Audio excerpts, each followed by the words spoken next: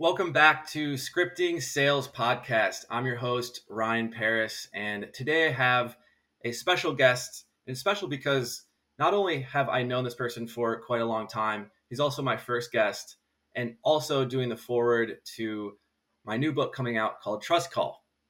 Today I have Rex Biberston on the line, who has been an agency owner. He is an author of Outbound Sales, No Fluff, and currently a consultant working on his own with No Fluff Selling, a sales operations agency. Welcome, Rex. Hey, thanks, Ryan. Yeah. Rex, what's going on? You're in California. It's early, but this is probably like lunchtime for you because when I text you, when I wake up, you're also up. So what's happening?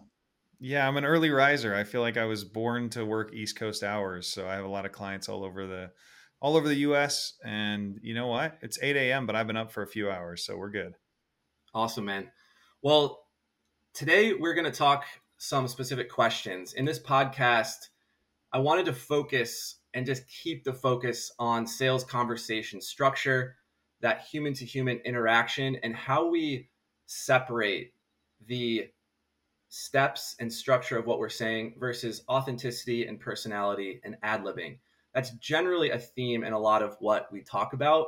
And it just opens up a world of process, strategy, training, and a whole other wide range of topics. Cool. So what I'd like to do is I have a few questions for you, and I'm going to ask them, and they are specific around this area. Because I think, unlike a lot of other podcasts, what we're trying to do is get deep into the guts of sales conversation. You know, a lot of times we're very topical and might have some experts or gurus that we discuss, but we don't really get into the meat and potatoes of things. And that's how I want to start off this podcast. So, you ready? Ready. Awesome. So, I am a follower, subscriber of Rex's content on LinkedIn. So, I thought I would start there. Recently we've talked a lot about cold calling structure and different steps. We talked about consistent improvement in the last few episodes. So it's interesting because Rex has not seen these, but he's actually posted about them. So the first one is a cold call that you received, I think a few weeks ago. And I'll just read it back to you. You said, "Hi, this is Rex." There's 5 seconds of silence. You said, "Hello. Hi, Rex. This is mumbled name from mumbled acronym." Okay. I was calling to see if you're interested in our Google SEO services. You said, "No, thank you." He said, "Okay, thank you."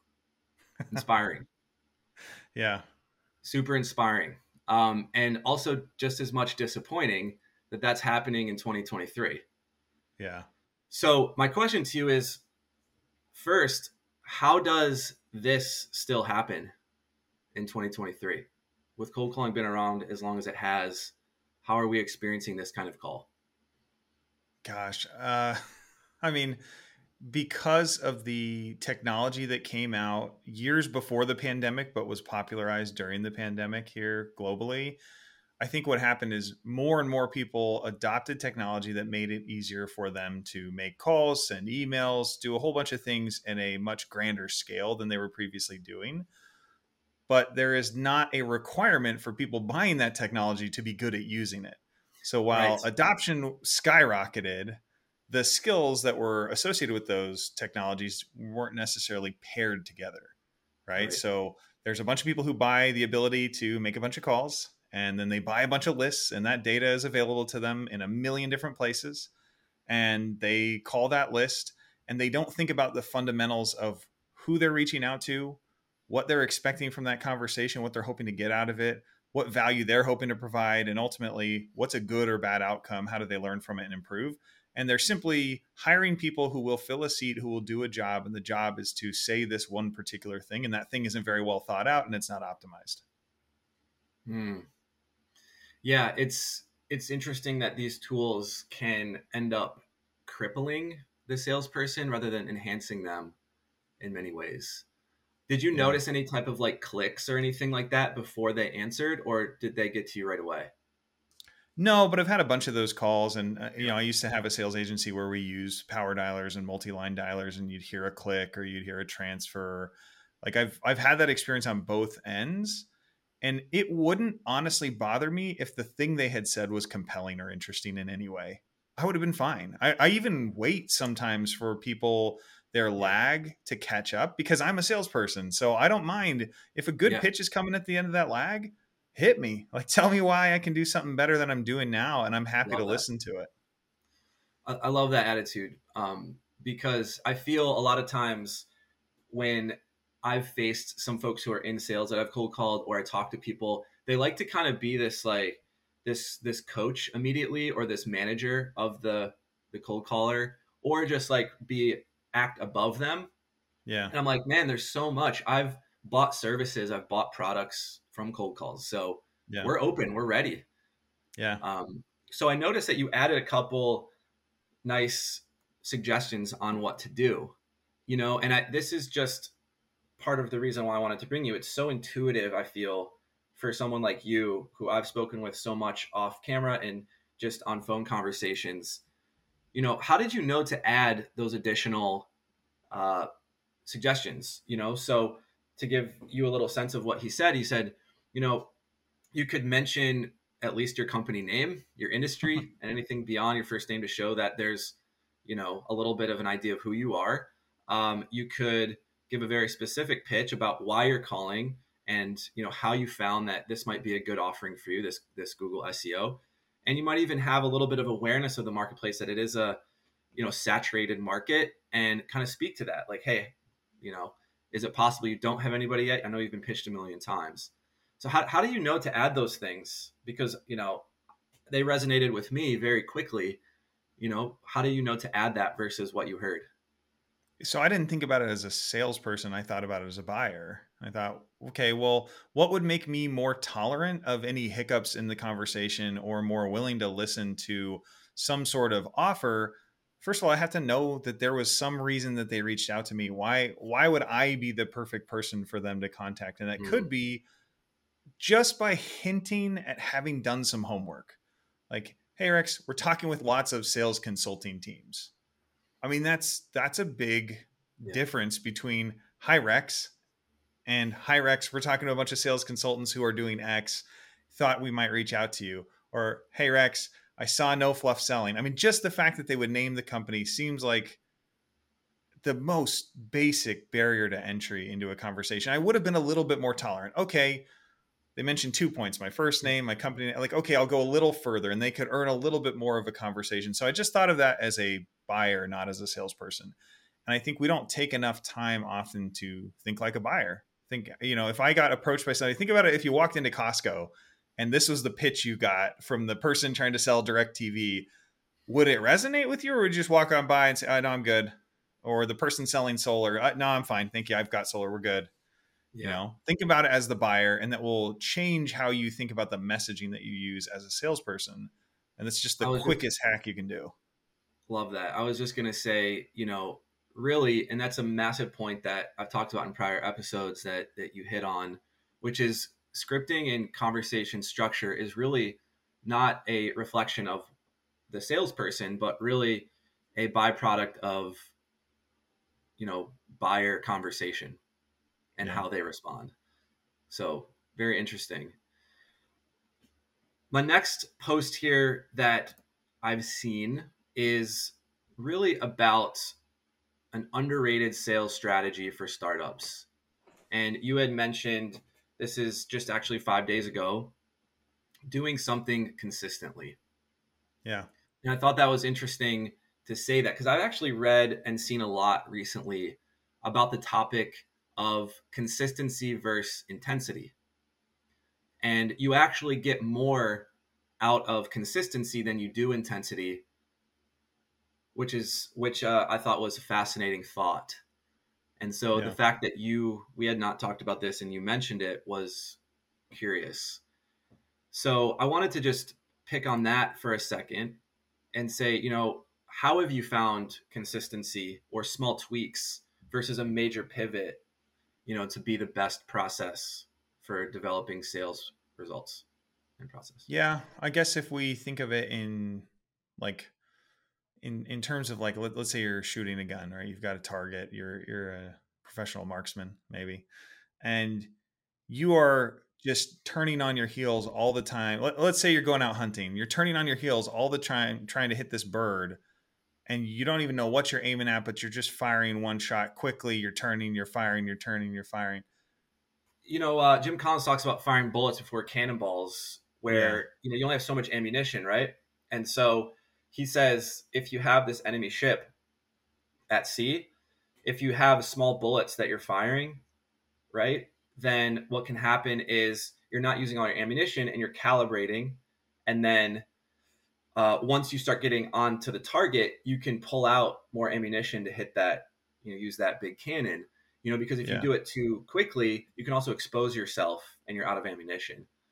Well, I think It most of what sounds like that's happens where with it's going to be startups going. is like it's uncommon for startups to suddenly go really hard in one direction. It's that they try and dip their toes in a bunch of different directions. It's okay, I'm going to send 100 emails. I'm going to make 10 calls. I'm going to have 4 conversations.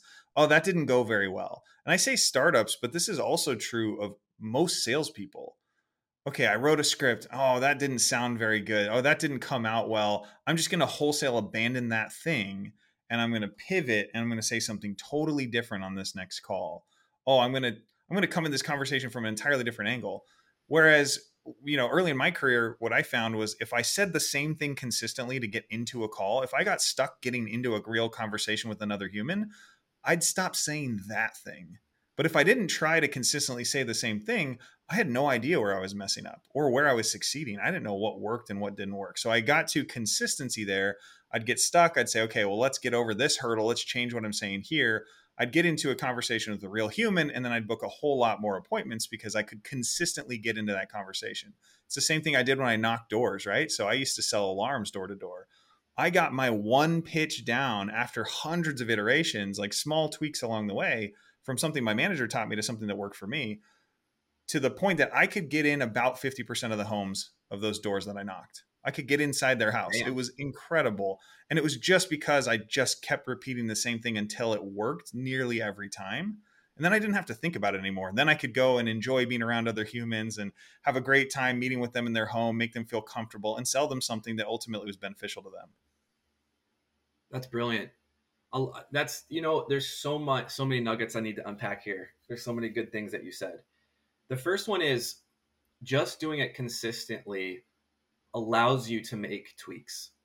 Just doing it consistently gives you the ability to make tweaks. And the first Yeah. thing I thought of was something we talk about in a different aspect, but uh, it gives you a guardrail or a foundation when stormy weather comes. We've had a Yeah. rep before to a lot of our new business cold calling for Superhuman, and we would give him one of our scripts and we gave him some flexibility, and he was having some failures early on, so we completely scrapped that and started with something brand new he just heard on LinkedIn. Yeah. And then he would try that one and maybe get a couple appointments, and then that would fail, and he'd crumble that one up and do a completely different strategy we'd never heard of. Yep. And he kept going through that, and it wasn't like there was this consistent increase because there was nothing to base the learnings off of anymore. Yeah. And the last thing you said, which I thought was very helpful, was that it allows you to talk more freely and build relationships with the people once you're able to do that. Yeah. If I can get past the barrier of them not feeling comfortable with me, not trusting me, then I don't have to sell them so much as I just have to identify the opportunities for them to buy something. Is there an opportunity here? Great. But I can't even identify those opportunities until I've gotten into a real conversation with them, established some rapport. But again, you're fighting an uphill battle as a salesperson. So you've got to get past that barrier of, okay, do they respect me enough to have a conversation with me? If I can't get past that, I'm not going to sell them something, certainly.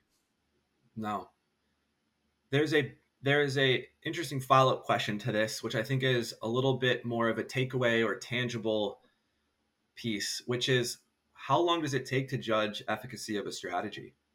How long do you have to be consistent where you say this is consistently failing or this is consistently improving and getting better? Yeah, you can get a hint pretty quickly. I think, I won't speak to statistical relevance or accuracy, but I like to think about the Chet Holmes buyer's pyramid. If you've ever heard of the late great Chet Holmes, he's a sales author. He wrote the Ultimate Sales Machine. I don't So think I've heard of he him. Yeah, he's a great author, famous speaker on sales, and he talked about the ultimately it's just this pyramid that tells us that 3% of any given market is in market buying right this minute. Okay. Okay? So the very tip of the pyramid.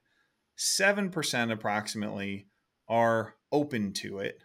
There's 30% who aren't open to it. There's 30% who, might be open to it. Essentially, it breaks down into Okay. there's just this tiny piece of the market that's buying right now.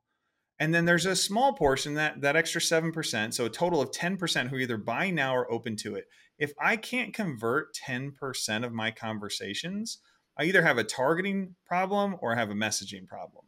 Now, if I can't get into a conversation with enough people to even convert anyone, it's probably a messaging problem. Yeah.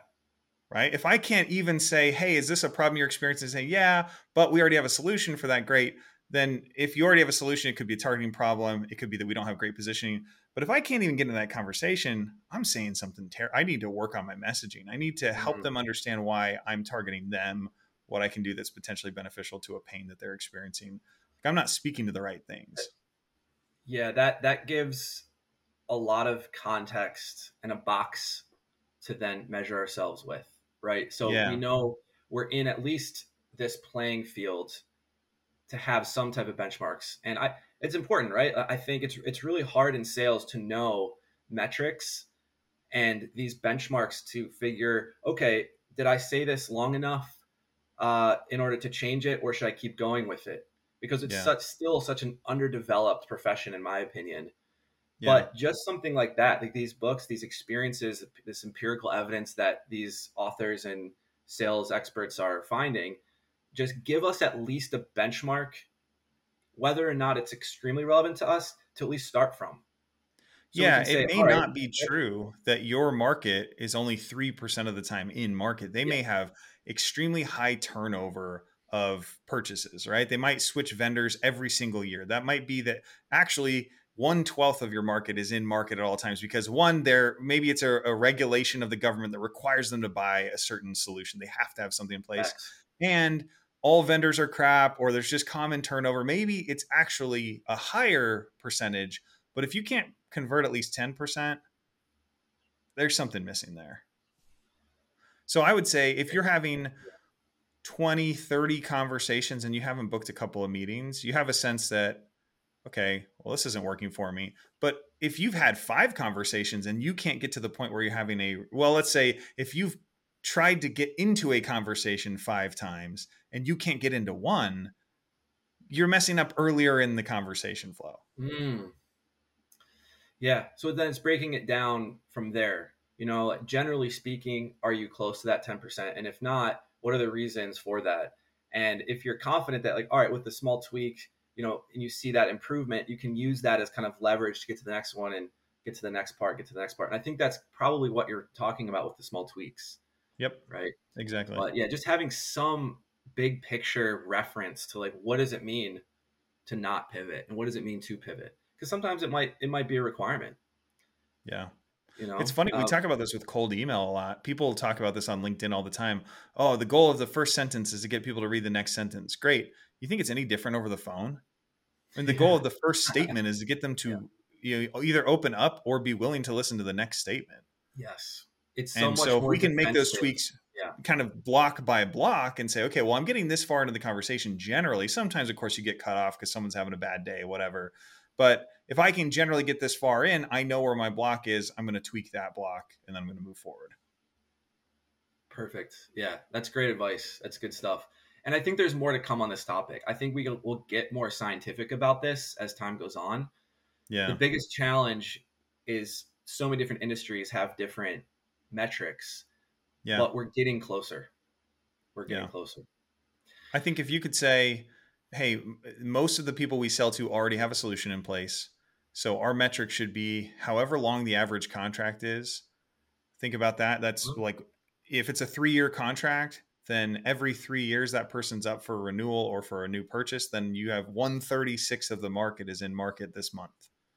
right? Yeah. So the math works Good out. point. And then Yeah. there's That's always those interesting. who are feeling pain, or a new leader who comes in and they say, hey, we'll cancel our current contract and you can go with somebody else if you like them better. Like, there's always a portion of the market who's open to it because they're feeling pain or they're new and they have the right to go and purchase something different. So that's why I like that 10% number. It's not a hard and fast rule, but it's a good guideline. No, it's great. It is close. So, like we're right around there. So if you're getting, essentially uh we're about 15% with cold calling on average. So about one every Yeah. 7 conversations is our benchmark. But that number Yeah. ranges based on the industry, right? If we're an Yeah. IT company reaching out to Fortune 100 businesses trying to set up, an appointment regarding their IT design and setup, well, one in every 7 would be gangbusters. It would be you Freaking have the miracles. next. It would be a miracle. But then on the other end, the opposite end of the spectrum we found is we have cannabis businesses trying to get into dispensaries. Completely different sale. And Yeah. if we're not hitting a 30% conversion, then something's off. Yeah, I had one client So, a couple of years ago where they had an omnidirectional treadmill. So a physical product where you could walk in that's any exciting. direction on this treadmill. It's for virtual reality. Oh, Okay. It's the okay. Got only it. one in the industry that was truly omnidirectional for Wow. physical therapists, for virtual reality gaming systems, for training the military, all kinds of practical applications. And they were just starting to go to market. We could book 4 meetings in a day off of 100 calls. Like, we could book meetings like crazy because it was Right. such a hot product. So yeah, it varies massively. Where I've had other clients where if we booked 10 meetings in a month, it was a huge month for them. It was maybe more than they even knew what to do with sometimes. So it really depends largely on the product and how hot the market is. Yeah, it's a great point. The next thing I want to talk about, I want to transition a little bit here, and we'll go a little bit more, I would say, zoom out to more of the agency side, the management, the training side. Yeah. And something about your background that folks might not know is that you also used to run an outsourced sales agency, Yep. and we were competitors at one Hmm. time. And I'm a very competitive person. And so I would do my research on the sales developers. Yeah. And I remember talking with my business partner, Dennis, about their leadership. I wonder what they're up to. This guy, Rex, he's the COO. Do we need to have a COO? So it's interesting to see that skill set of yours translate into your work now. Yeah. I see you very focused on systems and process in sales. And I see that on your website with your offering in no fluff selling. Hmm. So could you just share with us a little bit about your expertise in this area? Kind of where that expertise came from in sales operations and how it also applies to the service that you offer. That's a lot. Yeah. That's a lot. So, just a little bit Yeah. about your expertise in the area. Yeah, so I've spent most of my career in sales operations, whether as a sales rep trying to figure out how to make things easier for myself, or as a sales leader trying to smooth the road ahead of my reps, or in actual sales operations consulting, even as a director or VP of sales. My obsession with it started because I used to sell door to door. As I mentioned, I had to go knock doors and you had to like walk from each house to the next house. And it was so much physical work, but I'd had 4 knee surgeries in high school. So it took a toll on me. It was just rough. That's So a I lot. was the top rookie my first year. I loved it. I loved selling to people. I loved giving them a product they knew was better than the one they had. We did a lot of kind of, hey, we'd switch over from one vendor to our vendor. And I loved it. But then I found out that you could sell from a desk and you didn't have to walk between houses. And it was like the most revelatory thing. And I happened to start my career at a company called InsideSales.com. And for all that they didn't do from a sales training perspective, they didn't teach us how to sell, but they spent about 2 full days teaching us how their product worked. So I finally understood the science of selling. I understood how everything worked together, how the pieces plugged in, and how a tweak in the system along the way could have this outsized impact on Hmm. your results. And so I became fascinated with that because I had the art part down. I was an English major. I loved, like, how do we speak? What do we say? What is the fine tuning of the messaging? But also, ultimately, how do we have more of those conversations per hour? How do we convert more of those? How do we make it easier for a rep to move from activity to activity? So I became obsessed with that, just, kind of in my own personal world. And then I began to identify opportunities to test myself and expand my knowledge. So I started my Mm, first sales agency, and I suddenly found myself in charge of building all of our systems. yeah. And then later I went into consulting and back into another sales agency where we literally would build outbound sales engines for our clients. Ultimately, Yeah. we ended up running them, but that was our whole thing was, okay, we can make this operate. You just need to plug in the people. And so we got that to work really smoothly. And then ultimately, our agency had, at one time, we had 20 clients running simultaneously on outreach instances, all tied to the same Salesforce instance. We built a Salesforce dashboard for each of our clients they could log into and see in real time all the work we were doing for them. So it was like just constantly pushing the boundaries of my knowledge in all these systems. And it was really fun. But I will say, it takes a certain mindset. I'm a very visual processor, so I build kind of process maps and lucid chart of everything, and that helps me keep organized. But there are people who are more inclined towards this, and there's others who, who are not. Well, and I would say too that traditionally the natural sales kind of personality type is someone who's less systems oriented Yeah, traditionally. But I think that's yeah, changing. I think it's changing as we learn more, and those folks who are more process oriented can adapt and build, their authenticity through sales conversation using the data and the processes to for their advantage. yeah. So I We're think that's we're no awesome. longer in an age where you can simply pick up a phone in a phone book and make as much money as you can with a more intelligent process and some systems enablement. You can still do it. I still believe that a good salesperson can sell regardless of circumstance, regardless of technology, regardless of process, because they understand inherently who is going to feel the pain that our product solves. And they're going to go find those people and talk to them. Yeah. But you can make so much more money, and companies are looking for more efficient ways to run those processes and those engines. Hmm. How does your service utilize those skill sets with no fluff selling? I looked at Yeah. you work with sales operations, sales trainings, sales training, ongoing support, which covers a wide range, but certainly seems to have a lot of those skill sets in it.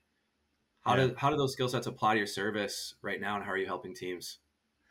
Yeah, so we start with an advisor mentality. We look at the system, but we also look at the people. We also look at the product. We look at the market. We think what is actually needed here, not what's hot, what's happening, what channels are they struggling in. It's what's needed on a larger scale, on a bigger picture.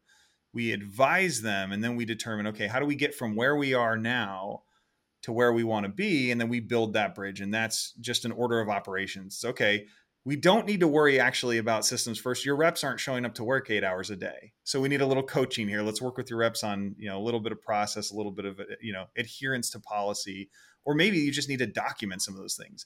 And then we layer in, okay, Mm, and now the biggest reason that they're not showing up 8 hours a day is because they get burnt out at 6 hours because they're having to manually dial. Okay, well, they shouldn't be having to do that. Let's get click to call in there. Let's get a power dialer. Okay, and it turns out that they're having very low connect rates. Well, we need to get better data. Or it turns out that they're targeting all the wrong people, and these aren't folks who spend time on the phone, so we need to include email. So it's about looking at where we need to get and then just building that roadmap to get there. yeah, it seems like the word that came to my mind is the guts of their Yeah, sales operation, and you really perform a surgery in a yeah. lot of ways because We you go like to deep. think of it as getting down in the mud with the reps, because what we come up against a lot is fractional VPs of sales. So a lot of Wow. startups that we work with will say, "Oh, I'm considering hiring a fractional VP because we're not ready for a full-time VP of sales. We only have 2 or 3 salespeople." And those are great in the strategy. They're able to give you a really good line of sight to like what should the future look like at your company. But getting it done, getting from A to C, that point B in the middle, they don't want to get their hands dirty typically. They're not actually touching systems. They're telling you that somebody else needs to get that done. Whereas we come in and we apply maybe 80% of the same level of strategy. We're not there. We're not going to be that advisor, VP of Yeah. sales who owns the entire thing, No. but we're going to come in and get it done. That's a really good distinction. So I think that's a Yeah, different skill set, right? totally. Where you're providing the setup for someone to take that and run efficiently and effectively. Yep. And we've been expanding our services and just trying to understand where can we best apply the skills that we have as a team. We developed a Yeah. unique coaching process and service. Well, that only became necessary when we identified that, hey, it turns out sometimes you can build all the right processes and you can enable all the technology in the world. And if the people don't feel excited about their No. work, or they're not the right people for the role, like turns out we probably need a recruiting service baked in here, because there's just so much that goes into making sales work. So much. And we realize that too at Superhuman, because sales is such a beast, right? Yeah. Because the department takes so much balancing and juggling all together. And if one of Yeah. those is broken, the balls are all going to fall. Yeah. So it's crazy. I'm going Yeah. to transition a little bit to a little bit of your career and how it applies to some of the topics within our podcast, Scripting Sales. So I know with your career, you've worked, and you've mentioned a lot of this, you worked with different teams uh, at different levels. You were a rep going door to door, you were an inside salesperson, manager, outsourcing entrepreneur, you know, COO, and a consulting principal. So my question is, as we kind of talk about sales conversation again, how does teaching and applying sales conversation structure change based on the dynamics of the positions that you're in? So in other I feel words, like, yeah, yeah, maybe go I'll ahead. stop there if that makes sense. Go ahead. Yeah. And maybe I'll come at this at the right angle, so you correct me if I'm thinking about this differently than how you intended the question. But I've learned so much about selling by being a buyer. And I mentioned at the beginning of the episode, like, really, I come at these things as a buyer, not a seller. Mm, And if you can have empathy for what it feels like to be approached by a stranger and be sold something, if you can understand how that feels, you will dramatically change how you approach sales. When I mm, think about, okay, if I get 100 emails a day as a VP of sales, then how am I going to stand out? Well, I would put a video in there, or, oh, I would reference something specific, or, okay, if I get 100 cold calls a day, like, why would I pick up? Oh, because I've seen their number before, so I'm going to be more persistent. Oh, because I got a voicemail from them, I'm going to leave a voicemail occasionally. I think about the things as a buyer rather yeah. than, okay, as a salesperson, I'm going to guess that it's 12 touches over 10 days, blah, blah, blah, magic Right, secret right. formula, guessing Okay. my way to success. At what point then, maybe did you, and maybe you always thought that from the beginning, but at what point did you start transitioning to what do I need to think about as the buyer to help my sales? Honestly, when I started buying things as a B2B purchaser, yeah, I Okay. became a director of Yeah. sales at a company, a Yeah. software company, and it hit me, oh my gosh, like, there's so many other considerations. I didn't have Yeah. that context. I didn't have that empathy for how many other people I would have to convince that we should buy this thing, and how we would need to position that. And so it really changed all of what I do, kind of post discovery call, all we do with enablement, and making sure that we think about your buyer, whether they are the decision maker or not, like, they are a champion in the next conversation internally. Like, there's a discussion that's going to happen. There's so many stakeholders that'll get involved, and opinions that'll be considered. One, are they convinced? Two, are they taking it forward? And three, what are you doing to make that easier for them? All of those things Mhm. really only came to my mind as I became a buyer and realized, oh man, I got to go convince this guy that we should separate, we should part with some money here because of the benefit. And, oh, he's going to ask for a measured version of that benefit. What is that going to look like? An estimate, some sort of ROI calculation. Like, it hit Mhm. me. There's so much more I could be doing to make my buyer's life easier if I just thought like them. That's incredible. Yeah, it's the language of the market. I mean, the market is changing based upon the buyers. So why aren't Yeah. we the most attuned to the buyers? Yep. Yeah. Exactly. Yeah. And the biggest lesson I've learned as a marketer was from our VP, Dennis, the most impactful, because when he first came to our team, he was working strictly to develop our website. And so he's like, I need some content to write the website. Can you give me some things about what you offer? And I was like, sales development, top of funnel, lead generation. And he's like, Ryan, I use these. I looked up keywords. No one's searching for these terms for SEO. Mm-hmm. I'm like, what? But these are like, we're like industry experts. This is exactly what we do. We need to be the experts. He's like, that's not how people think. They're, you're on step 10, they're on step 2. Nice. So what are the buyers searching for? Well, I found that they're searching for cold calling services, telemarketing services, B2B lead generation. Mm-hmm. And so my language needed to change based upon where the market was. Yep. And I know it's a little different from what you're saying, in this specific, It's just a comparison. different application of the same principle, though. Exactly. Yeah. Yeah, that's It's too great. easy to guess our way to hopefully the correct answer or to listen to what other people are doing. But I think we also limit ourselves when we think, okay, I've recommended to a lot of people, go listen to the top rep in your company, go find out what he or she is saying and doing. Mhm. That is truly useful when you're at the bottom rung. Yeah. But you may ultimately be limiting yourself by using the language of the best rep because that's best relative to your company.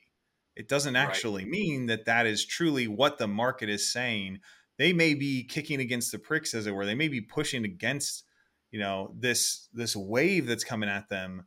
And sure, they're more successful than everybody else who's not doing the basics. They're not showing up 8 hours a day. They're not putting in the effort. They're afraid of the phone, or they're afraid to send that email. But it doesn't mean that, this is the best that we could ever possibly do. So I think it's same principle, different application. That's perfect. So I like that it went that direction. I will ask you, and we can apply that thinking as a buyer or thinking in different places within a company. How do you develop yourself? And maybe this is just general recommendation. How do you develop yourself as a rep versus a consultant? Let me rephrase that. So how would you develop yourself as a rep and then as a consultant at Note Fluff selling? Like if you had to go back as a rep, how would you develop yourself selling one product, versus a consultant working for companies? Yeah. How would I develop myself as a sales professional today? Yeah, I today, mean, yeah.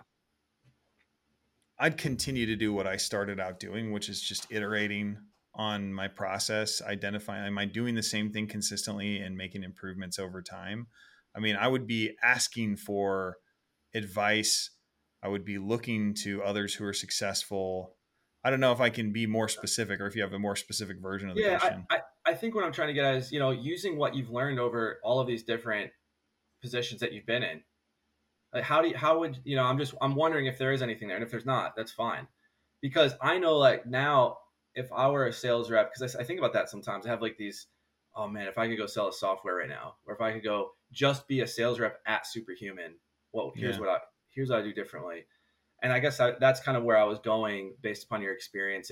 If a lot of this educational learning has changed you as a rep and a consultant now, and if nothing, Yeah. that's I fine. mean, it's not easy to get access to customers when you're a sales rep at a large organization. But if you're at a small company, I would want to sit in on customer success calls. If you have Gong or Mm. some other recorder, like I would listen to more calls where the Oh, buyers are yeah, talking. yeah. Ideally, now this is a thing that my very first agency, my partner had a really great idea that we never really carried through more than once, but we had a CFO present to our sales team so that when we were selling to CFOs, they would understand what their day was like and what their pains were and what they dealt with.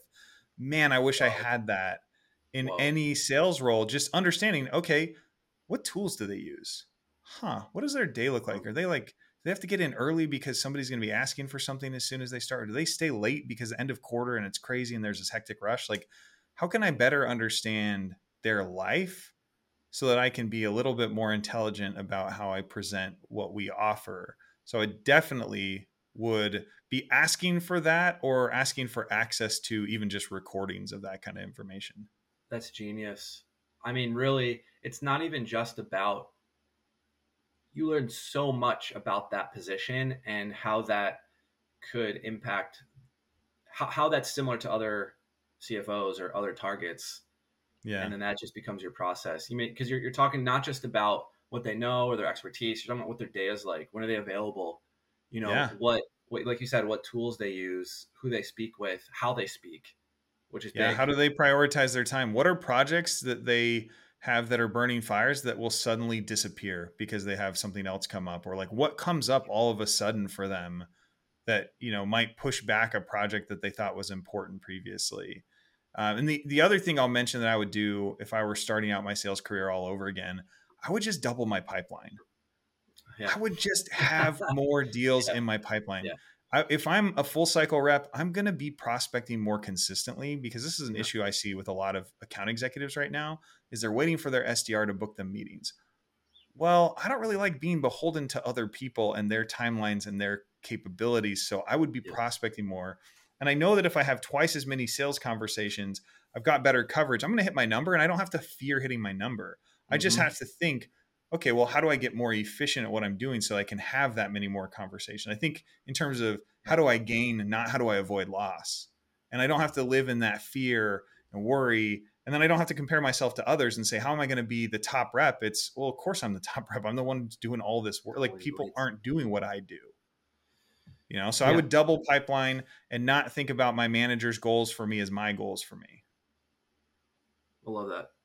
It's good stuff. That's great. Yeah, I mean, that's certainly lessons learned, and we're thinking highest performance possible. Yeah. If our quota is 100 leads, how do we get 200? That's the Yeah. question. Well, Great. especially when you're closing deals. I think this is most important, when you're closing deals and you're relying on that one deal to come across the finish line before the end of the quarter. You already lost. Bad on you, right? Bad Exactly. on you, because you could have Yep. done more earlier Yeah. in the quarter or last Yeah. quarter to prep for You- this quarter.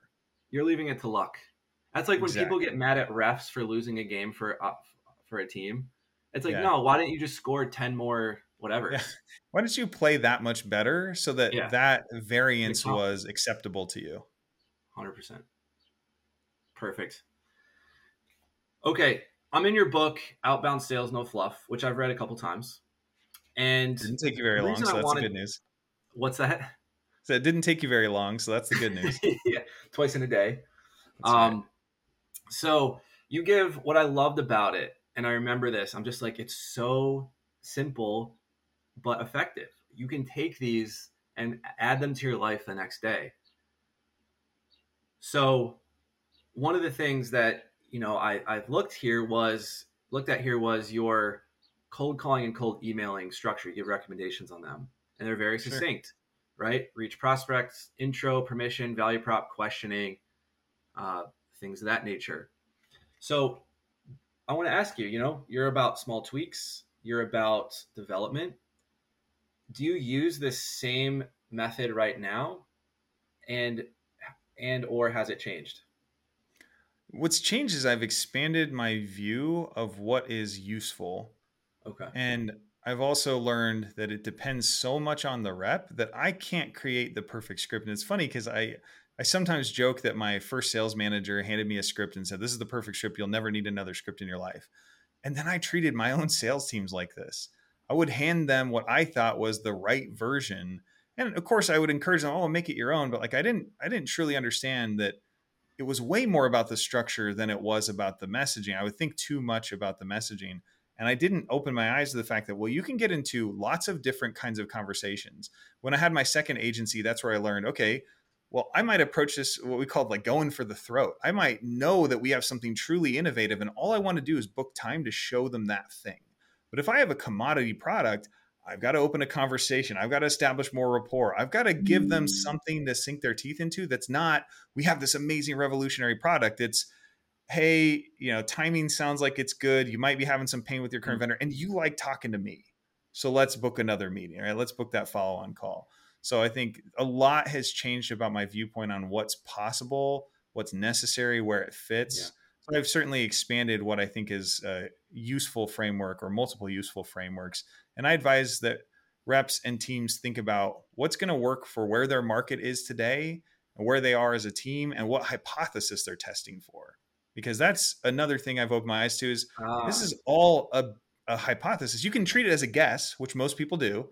Yeah, just take a guess. Try it, shoot from the hip, see what works. Or you can treat it as a hypothesis, run the scientific method and say, okay, what were the outcomes of my experiment here? Yeah, I thought we could pitch it this way, and that didn't work. So let's try a different conversational structure, try and open the door a little bit more. Oh, wow, it seems like we're getting really far into the conversation, then we're struggling to convert that to a meeting. Okay, yeah. now how do we tweak the messaging because the framework gets us into that conversation we want? Perfect. And that's the same way we think about it at H to H. We think about structures, and then we think about the messaging, and then adding in authenticity and personality in that Yeah. order. And so it's so funny you say that, because that's the way that we've developed structure. Now, I do think that there's only so many different structures, Yeah. uh, based on the persona. For instance, at Yep. HH, we have more of a consultative conversation for someone behind a desk. They have more Yep. time to talk. And then there's somebody who is more of like to the point, because they're either in a saturated market or they're underneath a car or something. Yeah. So those can change. So that's interesting that you say that. And this kind of goes to the next thing that I have, which I'm going to show you an example first. We did a little research on you, and we found that you used to be on Twitter. Your account is Oh still up. I man. don't know if you knew that. Yeah. I haven't been on Twitter in And years. we saw that you tell gatekeepers that your name is Rex, like the dinosaur. Yeah. Brilliant. Yeah. That Do was you my still use Twitter handle, that? Rex like the dino. Like the dino. So do you use that in gatekeeper conversations, or not so much? I use it all the time. Love it. Anytime I can add a little levity. Absolutely. I like to use that on cold calls because it's extremely disarming. Like, Oh my you God. don't expect an adult professional to say something about dinosaurs on a cold call. That's very Oh, it's unexpected. And I have the advantage of having a genius. very standout name on a call. I'm not John. It's Yeah. very easy for me to Yeah. stand out. So why not acknowledge that, use that to my advantage? They're going to laugh. It's very likely that they'll give me a little bit more information than they would have otherwise. And they're certainly going to remember me when I call again. That's genius. And so I think that leads me to kind of my last topic here, which is the structure that we've kind of discussed and you mentioned versus the authenticity and personality, right? And messaging is somewhere in between there. Yeah. So how do you train to those? How do you separate those when you're training teams, or when you've trained teams before? How do you know what's different between a message in a structure and then your personality? And before you answer that, the reason I say this is because I feel one of the reasons this podcast exists and why I'm very passionate about sales conversation is because I used to think it was the reverse. I remember, and I think you had said this about a story where someone gave a piece of paper, this is the only script you'll ever need. Yeah. And like, I've had that before where, hey, this is exactly what I say this. And it's some corny joke that like I can't pull off. And literally Mm-hmm. in the script is ha ha ha. Those are my favorite. Like you're supposed to Yeah. laugh. Pause for laugh. Yeah. Pause for laugh. And that's just so backwards to me. And it sounds like you've kind of said that without saying that messaging isn't as important. And you Yeah. use that line Rex and no one else can. So how do you Yeah. train the difference between the two, or separate those?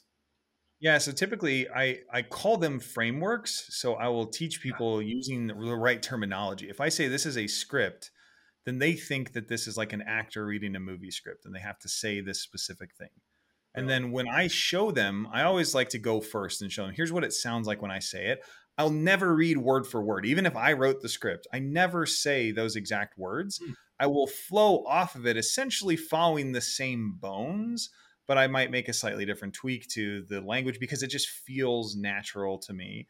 And then the most important thing that I emphasize that reps need to figure out for themselves is the introduction, because this is where the most people will hear your introduction, right? Everybody who picks up the phone will hear what you say at the very beginning of the call. Very few people will make it to the end. So how much do we need to script the beginning? A whole lot. How much do we need to script the end? Very little, right? The middle is where you have a human conversation. So we think about the intro as being very critical to script, but that scripting has to match your style, because if it's ha ha ha or pause for laughter, that's Yeah. never going to fly for more than half of the reps that I know. They couldn't pull that off. So it's not important what you say, just that you say it with confidence and that Mm, you're clear. I hear a lot of reps muddle their intro, and guess what? I don't feel like hearing the rest of this when I don't understand what you said up front. And I hear a so lot true. of them lack confidence in their introduction.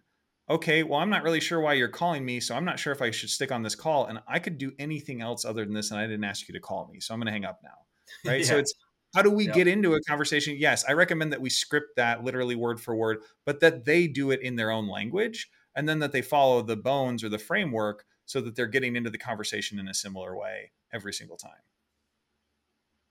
So helpful. And if anything, if you're listening, take what Rex just said, think about that, reflect on that, because that separation is really the essence, I believe, in successful sales conversation. It's that foundation of understanding the difference between those things. and then making it your own without losing the backbone of what you're trying to accomplish. Yeah, and then we get so many arguments on LinkedIn. It's funny about how many people are opinionated on these things.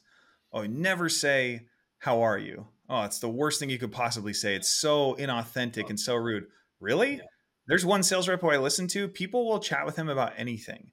He Yeah. struggles with structure. He doesn't know how to get to a meeting, but he can get anybody to open up with him. So saying, Mhm. "How are you?" He means it. He cares. Yeah. He's a And it's super friendly dude. It just comes off right.